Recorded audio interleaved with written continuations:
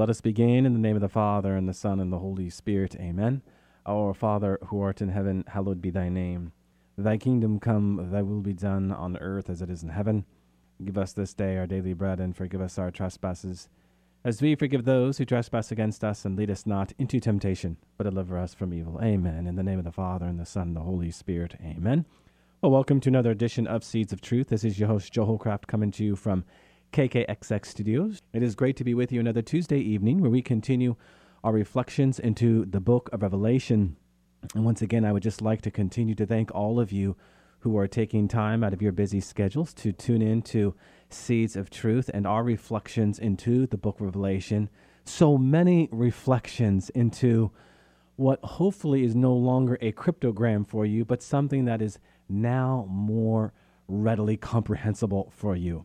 We have established many principles.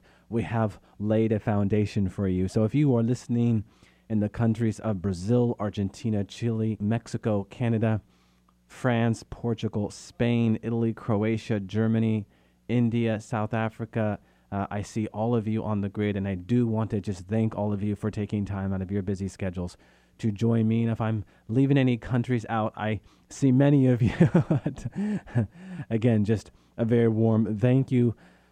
You're finding time to reflect with me into the many verses that hopefully are changing the way we not only think about our Christian Catholic faith, but maybe most importantly, the Mass, right? Because this is a book about the Mass. And this chapter that we are going to begin this evening, chapter 14, will have us continuing to go into those very rich themes that we find in the Mass, most certainly the Lamb, right? I mean, you know, if you were to just kind of hit the pause button here and put yourself into John's shoes, I mean, what's going on? Huh? I mean, after John's visions of the dragon, the beast, and the second beast, John, like you and I as his readers, are probably ready for a consoling message, right, that will sustain hope. The visions of this chapter, chapter 14, do precisely that, by revealing the intimate relationship with Christ available to God's people now, by indicating that God is now calling the whole world to what? But repentance. What is that Greek there? Metanoia. A complete change of heart, a complete change of mind, a radical yes to God. And as John's vision will unveil, we receive a what? A glimpse of the final destiny of the just and the wicked that lies just over the horizon.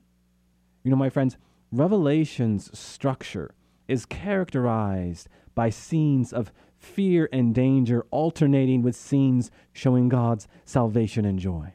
At the same time, this alternation likewise reveals the structure of what but reality itself, huh? In the present age, evil forces are still at large. Nevertheless, the Lamb's power is greater, and his people are united to him and under his protection. This is our consolation. Final victory is assured and can even be experienced now in the midst of trial and persecution. What did Jesus say? Lo, I will be with you always. And in the Eucharist and the presence of the Holy Spirit, he is. Amen to that. Okay, if you want to pull your Bibles out and go to John chapter 14, verse 1. Then I looked, and lo, on Mount Zion stood the Lamb, and with him 140,000 who had his name and his Father's name written on their foreheads. All right, so what's going on here? Well, Isaiah and the prophets envisioned the restoration of Israel and Jerusalem on Mount Zion. Yet, when John sees the righteous remnant that is saved, he beholds a restoration that is truly remarkable, that the prophets were right. Jerusalem would be the focal point of the restoration. Now, little did Israel realize that God was talking about bringing the redeemed into the true Mount Zion in heaven, of which the earthly Jerusalem was only going to be a copy. Recall that conversation, right, that we had so early on, how Jerusalem was only going to be a prototype of something much greater, as John would talk about later in this book, the heavenly Jerusalem. The vision of the 144,000 on Mount Zion shows that God has not failed Israel, even if Israel has failed God. In the final chapters of Revelation, the last curses of the Mosaic covenant even come upon Israel, but not all of Israel. Earlier, we looked at the 144,000 in terms of God's promise to restore the lost tribes. But some of these saints come from Judah as well. Though Jerusalem will be judged, God has spared a remnant. And what about the song of the 144,000? Well, verses 2 and 3. And I heard a voice from heaven like the sound of many waters, and like the sound of loud thunder. The voice I heard was like the sound of harpers playing on their harps. And they sing a new song before the throne and before the four living creatures and before the elders. No one could learn that song except the 144,000 who had been redeemed from the earth. So as in chapters 4 and 15, the remnant of Israel here sings a new song. Just as Moses led Israel in singing a song of praise to God after delivering them through the Red Sea, so now the saints sing a new song of praise as they enter into the true promised land of heaven, the new promised land. Beautiful. Verse 4, it is these who have not defiled themselves with women, for they are chaste. It is those who follow the Lamb wherever he goes. These have been redeemed from mankind as first fruits for God and the Lamb. So here in verse 4, in contrast to the earthly Jerusalem, later described as a harlot holding a cup of abominations and the impurities of fornication, the saints in the heavenly Jerusalem are chaste and have not defiled themselves with women. In a word, they are spotless. Spotless. We'll get to that in verse 5. Those marked with the name of God on their foreheads who follow the Lamb wherever he goes are the exact opposite of those who follow the beast we talked about yesterday in Revelation chapter 13, verse 3. So we have this emphasis once again on being spotless, on being pure. Now this is important because when you go back to the Beatitudes, and that all-important beatitude, blessed are the pure in heart, for they shall see God, that Greek there for pure is katharos. Katharos, It just doesn't mean chaste, clean, but without defilement. Literally translated, a heart that is not mixed with another thing. I love that. Now, the Greek translates an Old Testament understanding of Levitical ritual offering, right? The Levitical priest could not be impure, or otherwise the offering would be no good. So what we are made to see here is that if we want our offering to be what it is called to be, then we must be pure, spotless. Our hearts must not be mixed with other things. That is to say, we should have a laser-like focus on the one thing that matters most, God and God alone. The image of the virgins on Mount Zion is first and foremost a symbol of the church's purity. Since harlotry is associated with idolatry in John's apocalypse, the image of the saints as pure certainly indicates their resistance to worshiping the beast. Moreover, priests of the Old Testament were required to abstain from sexual activity before entering into God's temple.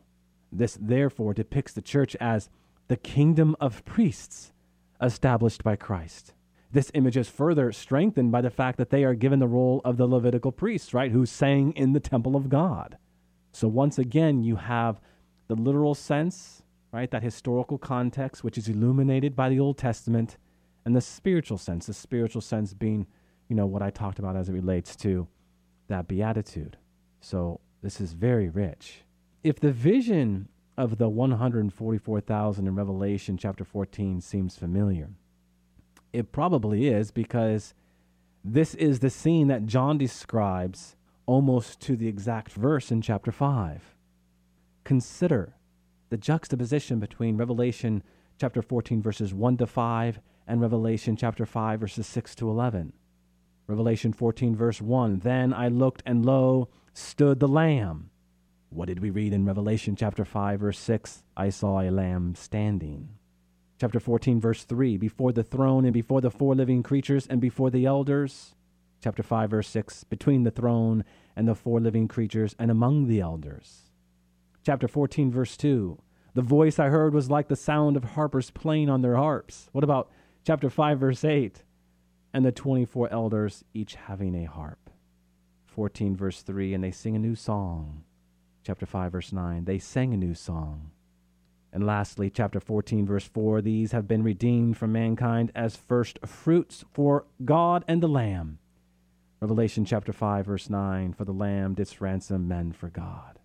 So the 144,000 are like the 24 priestly elders who offered their lives as a priestly sacrifice to God. Further evidence for this interpretation may lie in the fact that the saints are called the first fruits. What is the significance of the first fruits? Well, in the Old Testament, the first fruits were to be an offering to the Lord, right? If you were to go to Exodus chapter 34:26, this is what you read about, huh? These who have been redeemed have offered themselves to God as a sacrificial offering.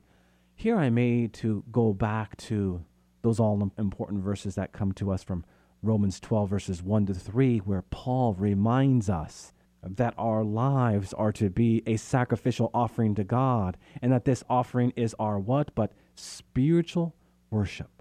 Okay, what more could be said about this verse? Well, finally, soldiers who were about to go into battle were also forbidden to engage in sexual relations.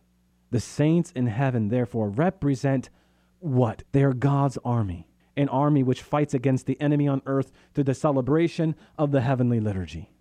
Now, I suppose some of you might be asking more about the priesthood and celibacy, and we should say something about that. Although this image is first and foremost a symbol of the church as God's holy kingdom of priests, we cannot say that it is only a symbol. Christ himself foretold of the ministry of celibate men in the church, saying in Matthew chapter 19, verse 12, there are some who have made themselves eunuchs for the sake of the kingdom. Now, eunuchs were usually entrusted with the wives of the king in the ancient world. We read this in Esther chapter 2, verse 14. So following this tradition, Catholic priests remain celibate. As to them, the bride of Christ, the church, is specially entrusted.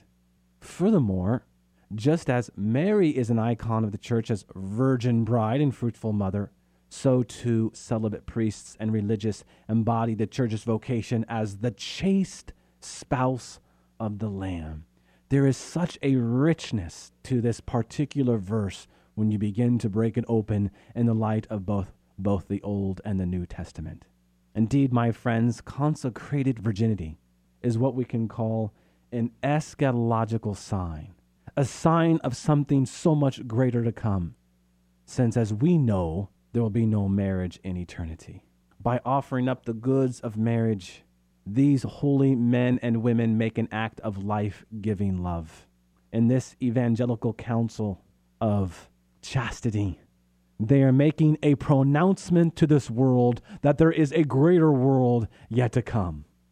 And as the Catechism of the Catholic Church reminds us in paragraph number 1618, they are more able to follow the Lamb wherever he goes.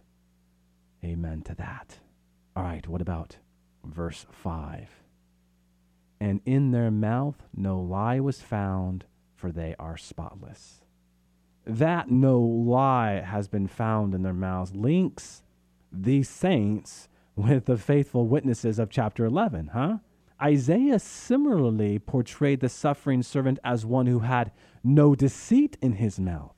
In the end, my friends, through the mystical body of Christ, the church, Jesus offers his life through the lives of the faithful. We've explored this in great detail as it relates to redemptive suffering and how we are called to unite and conform our suffering to Christ. Psalm 110 envisions the people of God standing on the holy mountains where they offer themselves freely with the Davidic king, who is described as a priest like Melchizedek. In this, Catholics hear echoes of the Eucharist, where Christ offers himself as a sacrifice under the appearances of bread and wine, the sacrifice of Melchizedek. It is in the liturgy that the faithful unite their sufferings with Christ the King and offer themselves freely as they partake in the liturgy of the heavenly Jerusalem. You know, a striking feature of Revelation is its presentation of two radically opposed possibilities for human beings. On the one hand, to keep God's commandments, bear witness to Jesus, worship the Lamb and follow him wherever he goes, no matter what that entails, specific to trial and persecution. On the other hand, to worship the beast, go along with those around us who reject God's teaching and end up on the other side of those persecuting God's people, keeping trial and persecution at arm's distance at all costs. At all cost. Ultimately, my friends, as St. Ignatius of Loyola would remind us, there are two ways and no middle ground. In our daily choices, each and every one of us is progressing toward belonging definitively to one or the other. What's more, church teaching adds that those who choose deep down to obey God and to follow Christ, but do not purify themselves of attachment to sin in this life, will need to be purified after death. Only saints, transformed people, will live with God forever, will be beamed up to heaven right away. If you're wondering about purgatory, please read carefully 1 Corinthians 3. All right, how about Revelation chapter 14, verses 6 to 7? Then I saw another angel flying in mid-heaven, with an eternal gospel to proclaim to those who dwell on earth, to every nation and tribe and tongue and people. And he said with a loud voice, fear God and give him glory, for the hour of his judgment has come, and worship him who made heaven and earth, the sea, and the fountains of water. Now, at first glance, it may appear that this angel is an angel of comfort, since he announces the gospel, which of course means the good news. In reality, he brings judgment, since he announces a gospel that the people reject. This once again brings us back to the new Exodus proclaimed by the prophet Isaiah. We continually go back to the prophet Isaiah. Why would we go there? Because it was Isaiah who first coined the term gospel, that term that means good news. Isaiah chapter 61, verses 1 and 2, the Spirit of the Lord is upon me, because the Lord has anointed me to bring good tidings. And in the Greek there, that's gospel. To the afflicted, to proclaim liberty to the captives, and the day of vengeance of our God. So Isaiah explains that the good news is a two-edged sword. Since to the righteous it speaks of deliverance, but to the wicked it is the announcement of condemnation. And this just gets to the heart of our faith, does it not? It just goes to the core. When the Baptist says, repent and believe the kingdom of God is at hand, what he's saying is, behold, the gospel is suddenly upon you, and be assured you want to repent of your sins, not because you need to fear God in this negative sense, but because you need to fear God in this more positive sense. And he's about to give you the grace of sonship that will open you up to that more positive fear of God, that all-like reverence before God. So, back to chapter 14, verses 6 to 7. It should be no surprise that this angel brings judgment, huh? This angel is spoken of in the same terms used to describe the angel who announced the three woes we talked about in Revelation chapter 8, verse 13, where both speak in a loud voice, both fly in mid-heaven, and both direct their message to the unbelievers of the land. Incidentally, my friends, the term the land is always a description of the wicked in the apocalypse.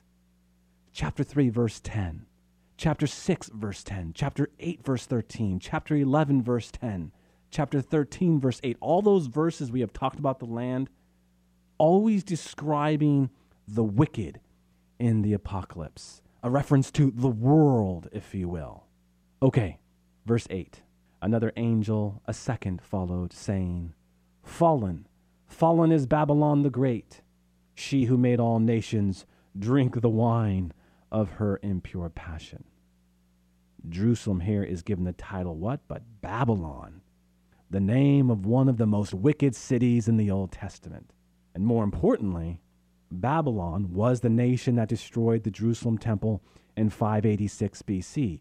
Jerusalem is like Babylon because it destroyed the true temple Christ. The words of the angel here also recall Isaiah chapter 21, verse 9. There, the great prophet describes the fall of Babylon in terms of the destruction of its idols. In a certain sense, the temple itself has become an object of idolatry for those who choose it over Christ, the true temple. The angel says the city has fallen, though John, interestingly, has not yet seen it destroyed. The angel is speaking like the prophets, announcing the coming judgment as though it had already happened. By doing this, what has he done? But he has indicated that devastation, quite simply, is inevitable. Inevitable. If the city is Jerusalem, how is it that all the nations are said to drink from her cup of impure passion? Well, it is because Jerusalem was to be the capital city of God's holy people, acting as God's light to the nations. And failing in their vocation, the inhabitants of Jerusalem, my friends, scandalize the people of the world, giving them an example they shouldn't follow. What do we read in Matthew chapter 18, verse 6? Whoever causes one of these little ones who believe in me to sin, it would be better for him to have a great millstone fastened round his neck and to be drowned in the depth of the sea. That's a point of reflection. Every time I hear that gospel during Mass, it just always kind of centers me. Hopefully it centers all of us. All right, verses 9 to 13. And another angel, a third, followed them, saying with a loud voice, if anyone worships the beast and its image, and receives a mark on his forehead or on his hand, he also shall drink the wine of God's wrath, poured unmixed into the cup of his anger. And he shall be tormented with fire and sulfur in the presence of the holy angels and in the presence of the Lamb. And the smoke of their torment goes up forever and ever. And they have no rest day or night, these worshippers of the beast and its image, and whoever receives the mark of its name. Here is a call for the endurance of the saints, those who have kept the commandments of God in the faith of Jesus. And I heard a voice from heaven saying, write this, blessed are the dead who die in the Lord henceforth. Blessed indeed, says the Spirit, that they may rest from their labors, for their deeds follow them.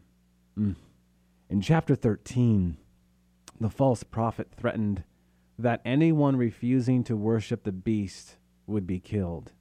Yet the angel shows that anyone who aligns himself with the beast will suffer a much worse fate, right? Ye shall be tormented with fire and sulfur, and the smoke of their torment goes up forever and ever. And they have no rest day or night. My friends, to drink from the cup of the beast's impure passion is to drink from the cup of wrath. I have devoted whole programs to the siege of pornography. And this multi-billion-dollar industry has grown so big that unfortunately it is consuming the world. Just as Satan exploited nakedness in the garden, so he continues to exploit nakedness. Brothers and sisters, the church is not obsessed with sex. The world is. The culture is.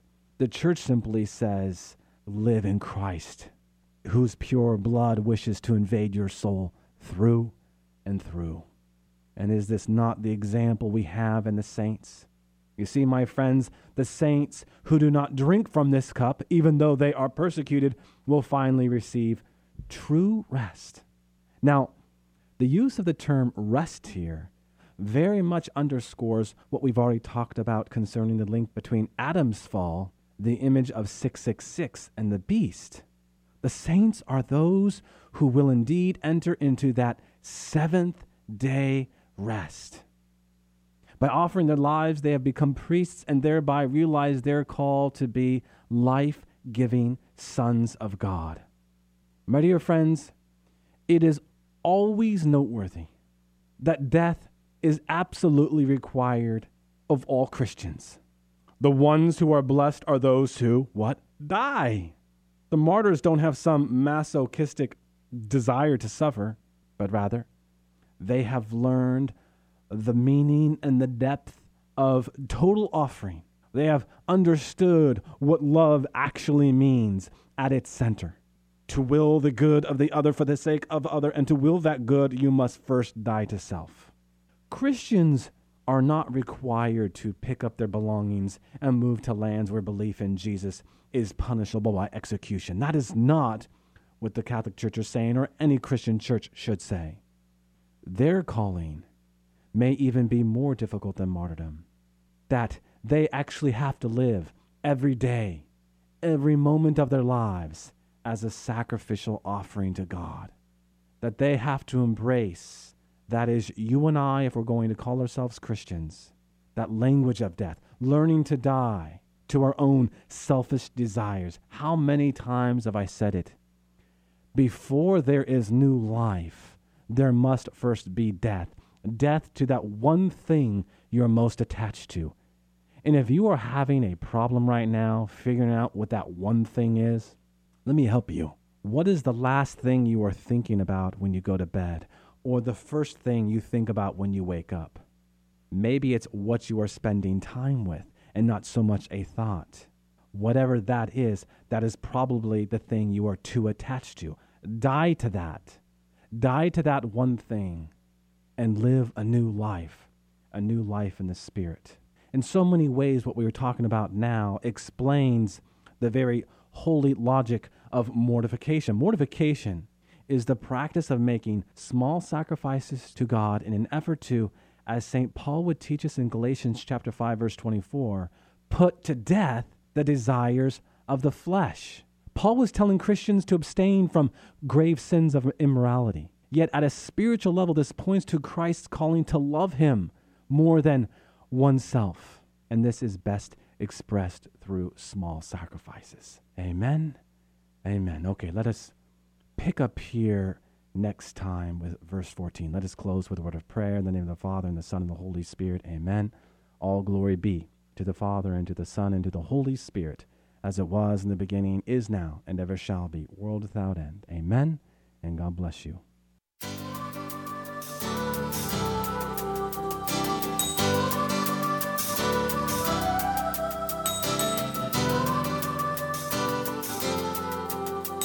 Thanks for listening to Seeds of Truth, heard every evening, Monday through Friday at 5:30 here on KKXX. If you'd like to hear this program or find out how you can help support Seeds of Truth, the website is joehollcraft.org.